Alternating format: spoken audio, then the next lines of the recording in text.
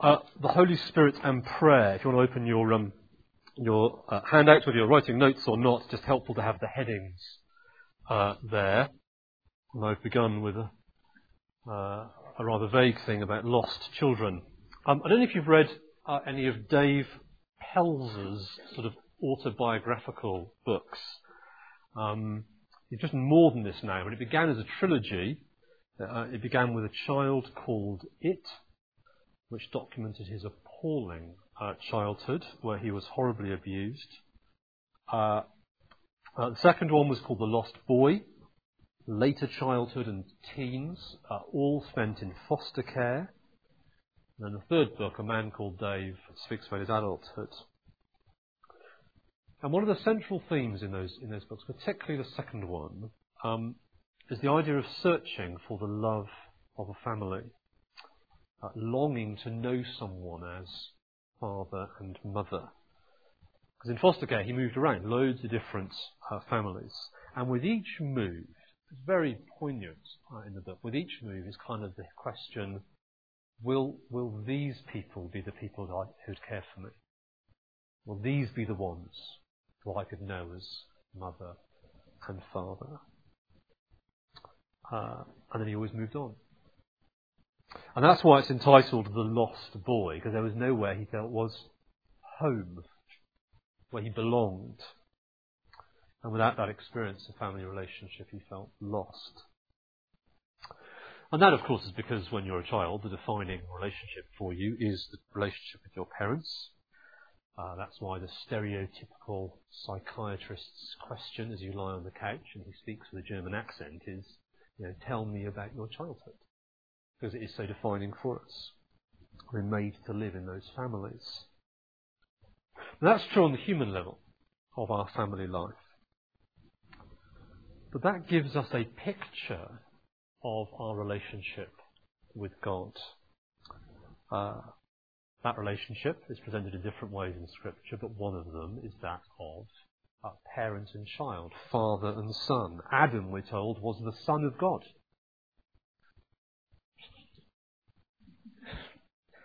And we're created to live with God as our Father. We thought earlier on this morning how that relationship is now broken down. Not because of bad parenting, this time of course, far from it, but because of our rebellion and our turning our back on God. God, though, has done something about it. I'm going to turn to Galatians 4. So look at Galatians 4.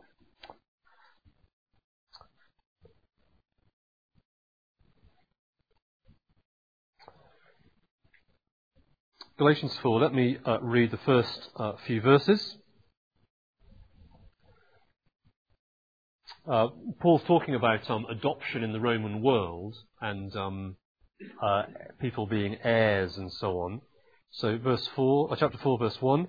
What I'm saying is that as long as heirs are underage, they're no different from slaves, although they own the whole estate. They're subject to guardians and trustees until the time set by their fathers. So also when we were underage, we were in slavery under the elemental spiritual forces of the world. But when the set time had fully come, God sent his Son, born of a woman, born under the law, to redeem those under the law, that we might receive adoption to sonship. Because you are his sons, God sent the Spirit of his Son into our heart, the Spirit who calls out, Abba, Father. So you are no longer slaves, but God's children. And since you are his children, he has made you also heirs. So I want to think about knowing God as Father. And we think first of all about the work of Jesus here. Because Paul says that Jesus is sent here for two reasons. You see them verse 4. God sent his Son, first reason, to redeem us. To redeem those under the law. Redemption is the language of the slave market. If you go into a slave market and there are the slaves standing up and there's a price on, around their neck, whatever it is, and you go up and you pay the price to the owner and the slave steps down and then you say to the slave, actually, I don't want to own you. I've come to set you free. Okay, so I've paid the price for you. You can go now. You have just redeemed that slave. You've paid the price to set them free. And so Jesus comes to redeem us and to set us free. Back across the page, chapter 3, verse 13, Christ redeemed us from the curse of the law by becoming a curse for us. Our rebellion against God means we're under this curse. There is this payment due, and God sends Jesus to redeem us from that, to free us. And he does it by becoming a curse for us, taking the punishment in our place. Now that's foundational to why God sent Jesus, and we need to hold to that and assert that, because I think that is questioned in evangelical and evangelical-ish sort of circles today, more and more.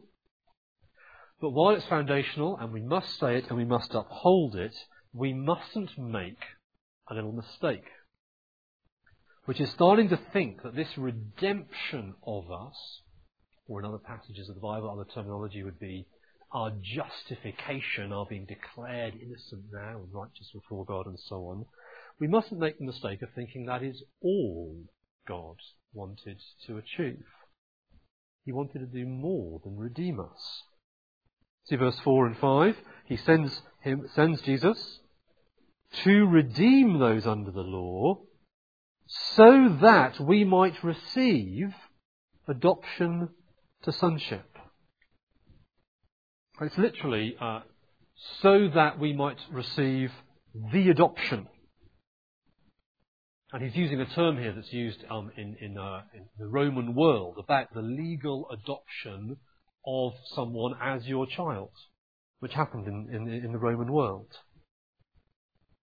And so the redemption is like a stepping stone. It's a necessary stepping stone. It must be there. It must happen. You can't get across the river without it. But it is still a stepping stone to the other side. And the other side is adoption.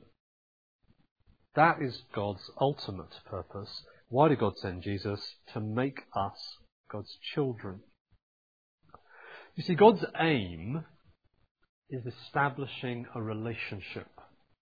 And to do that, Jesus must come and die in our place and set us free. But God isn't simply after us being free rather than enslaved. He wants to make us family. So it's not just paying the price for that slave and saying, well, you can go now. It's saying, you can come home now with me. Now, similarly, if you think about the language of justification or something, God doesn't just want to declare us innocent rather than guilty. He wants to declare us family, children. We just think of someone who is considering adoption. But why do you do that? Why do you want to adopt somebody? It's for the relationship with that child. That you will know them as your child, that they will know you as father and mother. God sent Jesus, not simply to set us free, but so that we would know him as Father, for that relationship. Now you might be thinking, hang on, Graham, you're talking about the Holy Spirit and prayer. What are we doing here? Well, fundamental to our prayer life is this relationship with God as Father. If we are unsure of this, we will never pray as we could or as we should. We must be convinced that God has adopted us, that his work through Jesus doesn't just get us off the hook with him, it brings us into his family. You know, God doesn't just forgiven you and now tolerates you. He delights in you as his child. Do you believe that? If you do, that affects how you relate to him. That affects how you pray to him. If you don't, then there's always going to be distance, fear, uncertainty.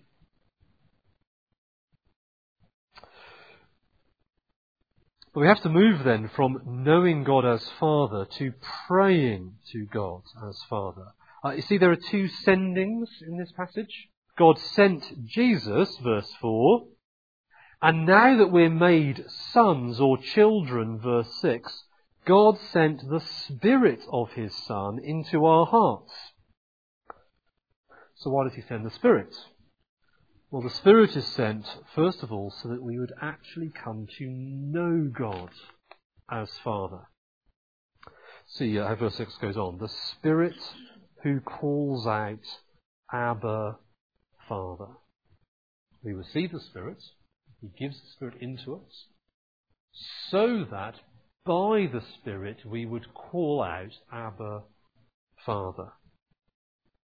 Now, we're talking here about much more than the name we use for God. We're talking about how we relate to God. We just think about a child being adopted today, and perhaps an older child, a teenager maybe, right? Was adopted. They go home. New relationship set up. I imagine there's some uncertainty, feeling each other out a little bit, settling time and all that. Well, what would that child call their new parents? You know, say, now, Jim, we'd like you to call us Mum and Dad. Might feel quite awkward about that. Imagine the relationship goes on. Imagine the day that he does call them Mum and Dad and does so naturally and easily, knowing that's who they are. Wouldn't that be a great day in that relationship? That's what they want. They want to relate like that. God sends His Spirit so that we can call Him Dad. And do so with reality. Not just as a name I know I'm supposed to use, but that's how I think of Him. And Paul stresses the significance by giving this word in the Aramaic, Abba, and then translating it, Father. It's a very domestic word, Abba, a bit like the word Daddy. Not just the word of sort of young children, but the word of close family. And nobody in Jesus' day would have dared use such a word for God. That word captured something of the warmth and the closeness and the intimacy of Jesus' relationship with His Father. It's the word He used when He prayed. And so Paul includes that word here, saying, we're given the Spirit of the Son, now that we are sons, so that we can use the same word Jesus used.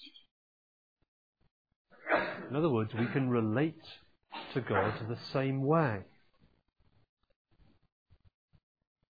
Dick Lucas, who's a relatively sort of well-known retired minister in London, very posh Anglican man, always speaks like he's got a plum in his mouth. He tells a story of being in some shop somewhere, run by a Jewish family. And while he was in the shop, the child of the family came out from the back of the shop, just calling, Abba, Abba. Just like our children would say, Daddy, Daddy. And Dick Lucas says he stopped and he worshipped. Because it suddenly struck him. That's how I'm allowed to relate to my Father in heaven. That's what He's done. We can approach God our Father just like Jesus did. Our position in relating to the Father is the same as Jesus's. He's a son by right. We're sons, daughters by adoption, but it's the same position. Now, do you believe that?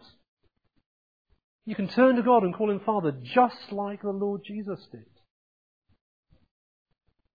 Well, He sent His Son so that we could become sons, and because we're sons, He sent the Spirit of His Son so that we can call Him Father. You see the quote on the sheets by Charles Spurgeon, a minister in the 19th century. I see it is alleged as a very grave charge against me that I speak as if I were familiar with God. Because some people have said it wasn't appropriate the way he spoke. But if I know I am his child, with whom should a child be familiar but with his father? Absolutely. But God, of course, doesn't want us to lose our sense of awe or reverence, but he wants us to call him Father. That's why he sent his Spirit. To put it another way, God sent his Spirit to make that relationship real. And that's why the Spirit is linked to prayer. Because you see, we pray in the name of Jesus, that is, on the basis of what he's done, but we pray in the Spirit or by the Spirit, that is, relating to God through him. As Ephesians 2 says, it is through the Spirit that we have access to the Father. The Spirit makes that relationship real to us. Okay, let's pause there. Let's turn to Romans 8. Turn back to Romans 8 in your Bibles. I haven't got you talking very much so far, and you're going to start getting bored, so I need to think of a question quickly. So I'd like you to look at Romans 8, verses 15 to 16, 15 and 16. You'll see lots of similarity to what we've just read in Galatians. Is there anything different? Okay? Turn to your neighbour. You'll see lots of things that are similar. Anything different? Anything that enlarges on what we've seen so far? Talk to your neighbour. You've got a minute. Go. What are your thoughts? What's being added to you from what we've been seeing already? Anything? Yes? So, and something going on between the two. So verse 16, the Spirit testifying with our spirits. Yeah? We'll come back to that. Other thoughts?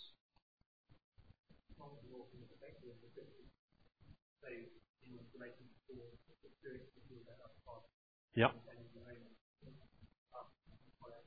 Yes. Yeah. In Galatians 4, it was the Spirit crying, Abba, Father.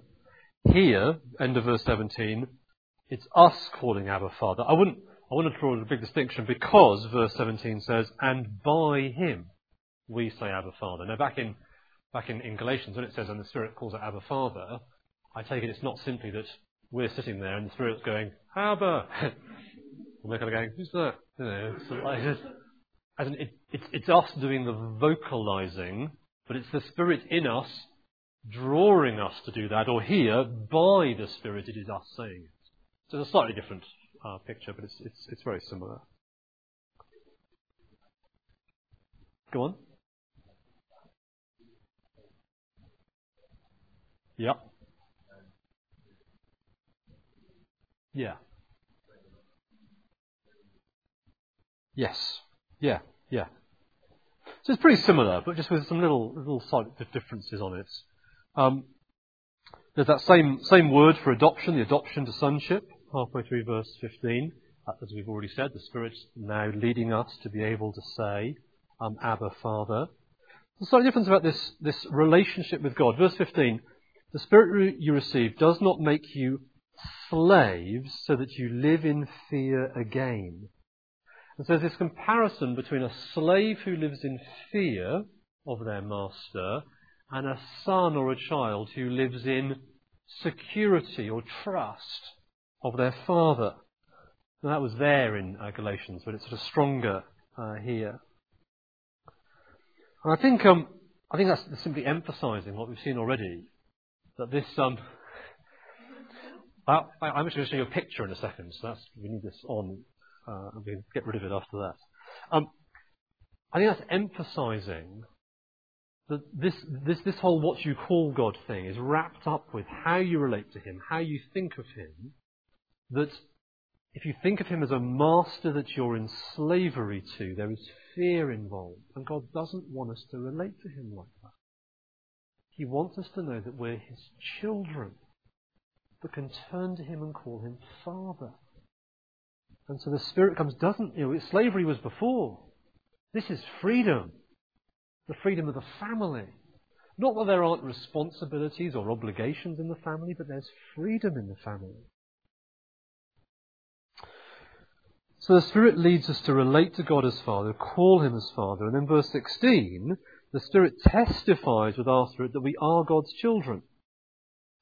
I don't think he's talking about something completely new here, some new experience. He's just said, Spirit gives us confidence to call God Father. And I think he's simply saying that experience is part of the Christian reassurance of the truthfulness of who we are.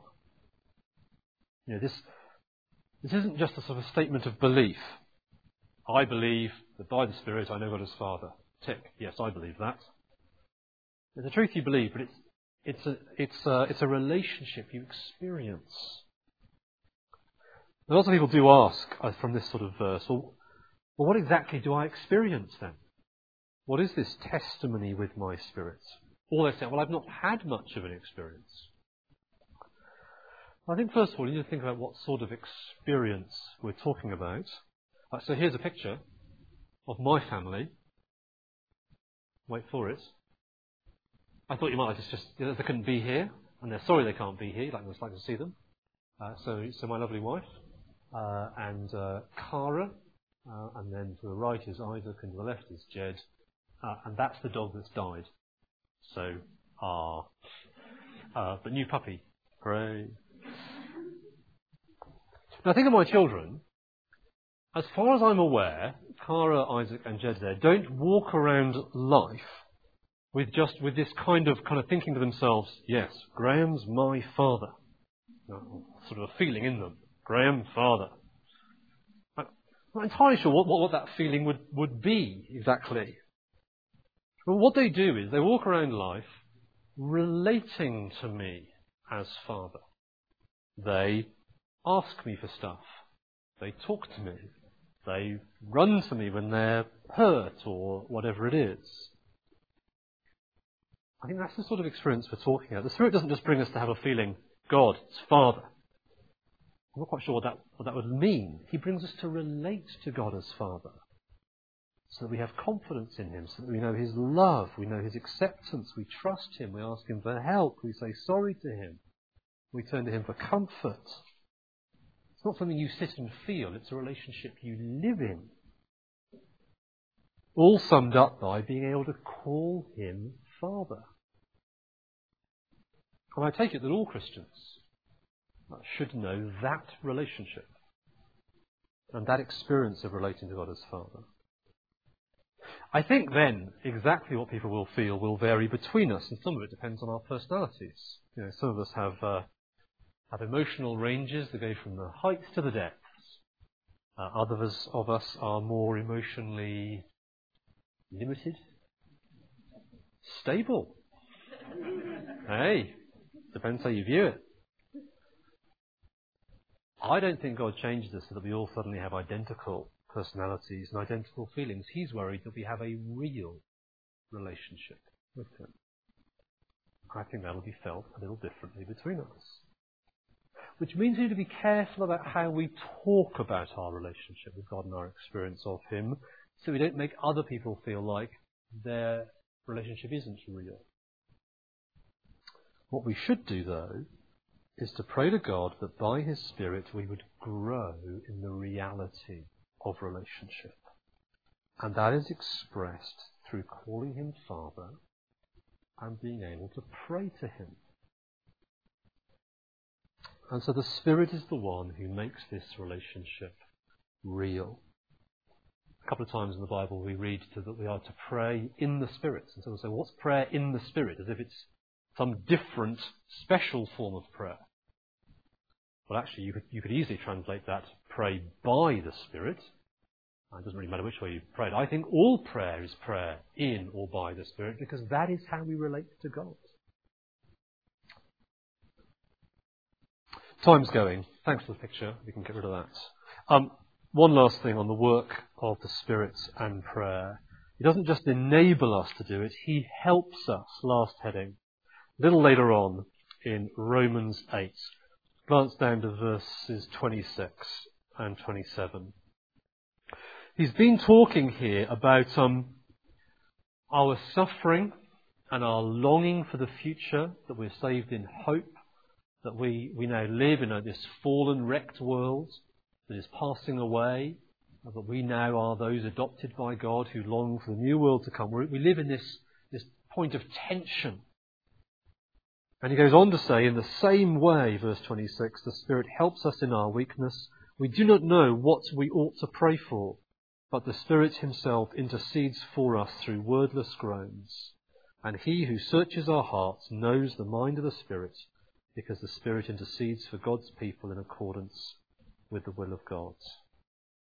The Spirit helps us in our weakness in praying, and that weakness in this particular situation is that we don't know what we ought to pray for, verse 26.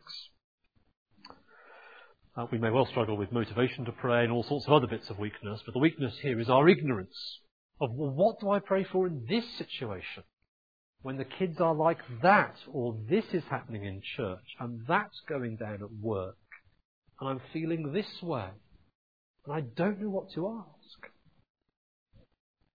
Now, clearly, Paul prays elsewhere and tells his readers exactly what he's praying for them, and says, I'm praying for this, this, this, and this. So this ignorance doesn't mean there's nothing Paul prays for. He's just saying there are situations in our weakness, in the tension and turmoil of this life, where we don't know what to ask for. So he's not thinking of our general prayers for growth in godliness and hope for the future and extension of the kingdom, which are things we ought to be praying. He's thinking of situations where we just don't know what to pray. As I said, the context in Romans 8 here is our suffering. It's our weakness, and particularly in situations of suffering where we don't know what to ask God. And he says, verse 26, the Spirit helps us in our weakness. It's a lovely picture. Imagine someone here, someone wants to lift this somewhere, and they try and lift it up, they've got it half on their back, and they're dragging it, and you see them doing it. You say, oh, look, let me give you a hand with that. And you come and take the other end, and you lift it with them, and suddenly they go, oh, good, I can carry it now. That's the picture here. The Spirit comes alongside and helps, carries alongside. That's the idea. The Spirit helps by interceding or praying for us.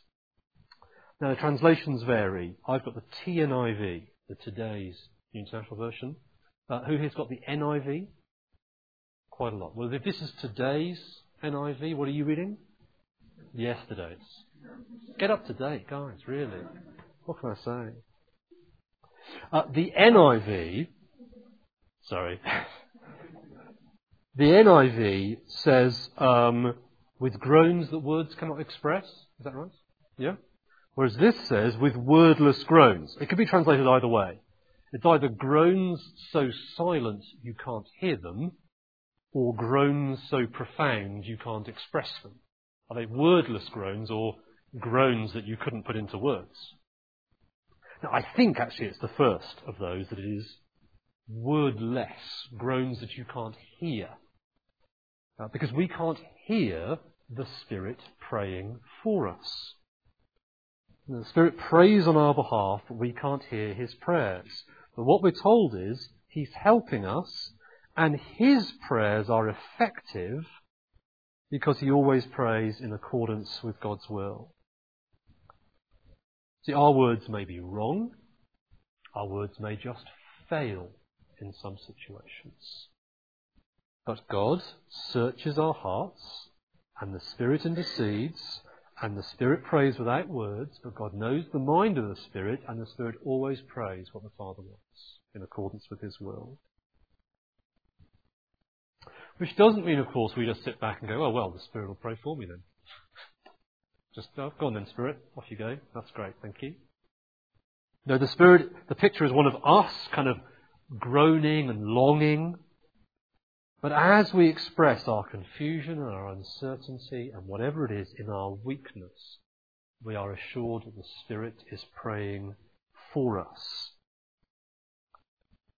J.I. Packer, in his book on prayer, quotes somebody in saying the Spirit kind of fixes our prayers on the way up. We don't know what to pray for. We're in confusion. Sometimes you can't even express it. The Spirit takes that and translates it and makes it what God would want to hear. The Spirit prays the prayer that we would have prayed had we known what we should be asking for in that setting. And so amazingly, as we think of the Spirit and prayer, just as we finish, there are 3 members of the Trinity, and 2 of them pray for us. We haven't thought about Jesus' praying here, but the Son intercedes on our behalf later in Romans 8, and the Spirit prays for us. So there's this quote from Doug Moo on the sheets. There's one in heaven, the Son of God, who intercedes on our behalf, defending us from all charges that might be brought against us, guaranteeing salvation in the day of judgment. If we ever worry that God does not delight in us, that he might hold our sins against us, we remind ourselves that Jesus is praying for us, saying, I've died for them. But there is also, Paul asserts in these verses, an intercessor in the heart, the Spirit of God, who effectively prays to the Father on our behalf through the difficulties and uncertainties of our lives here on earth. We may then just be unsure of what to pray for in any setting, unsure what our Father wants, and then we're assured the Spirit prays for us. Let's stop there. Why don't we do the same as first session? Why don't we divide into our groups and have a think about what struck you? Sorry, Lisa, you just would ask a question? Yep. You were talking from your family picture. Yeah. Yeah. It just struck me. Do you think it's harder than for us as adults, though, because our relationship with our dad changed over time, and one time doing whatever. Something that, yeah, I'm still with your dad. Yeah. Yeah, the illustration isn't a completely perfect one, but and it is different in that it's like we have indeed been adopted, so we've come into a new relationship, and that then is a relationship that you're going to have to grow in. But we are to relate to him as Father. Some of that may have some of the sort of childishness of my children taken out of it, but it's still a relationship of trust and dependence and turning to him and talking to him and asking him for things. And the main point is that the Spirit, he sends the Spirit to make that a real relationship rather than just an idea that we're adopted. No, it's that this is the defining relationship of our lives. Just like Dave Pell's defining relationship, feeling like he was lost. Well, we were lost. And now we are brought home. And now we live with God as Father. And now we give ourselves to talking to him, relating to him. And I've talked in terms of relationship in a sense a bit more than I have just prayer, because prayer is only the verbalization and expression of that whole relationship. If we haven't got this relationship with God clear, we're not going to pray. I think if this is clear, our prayer flows.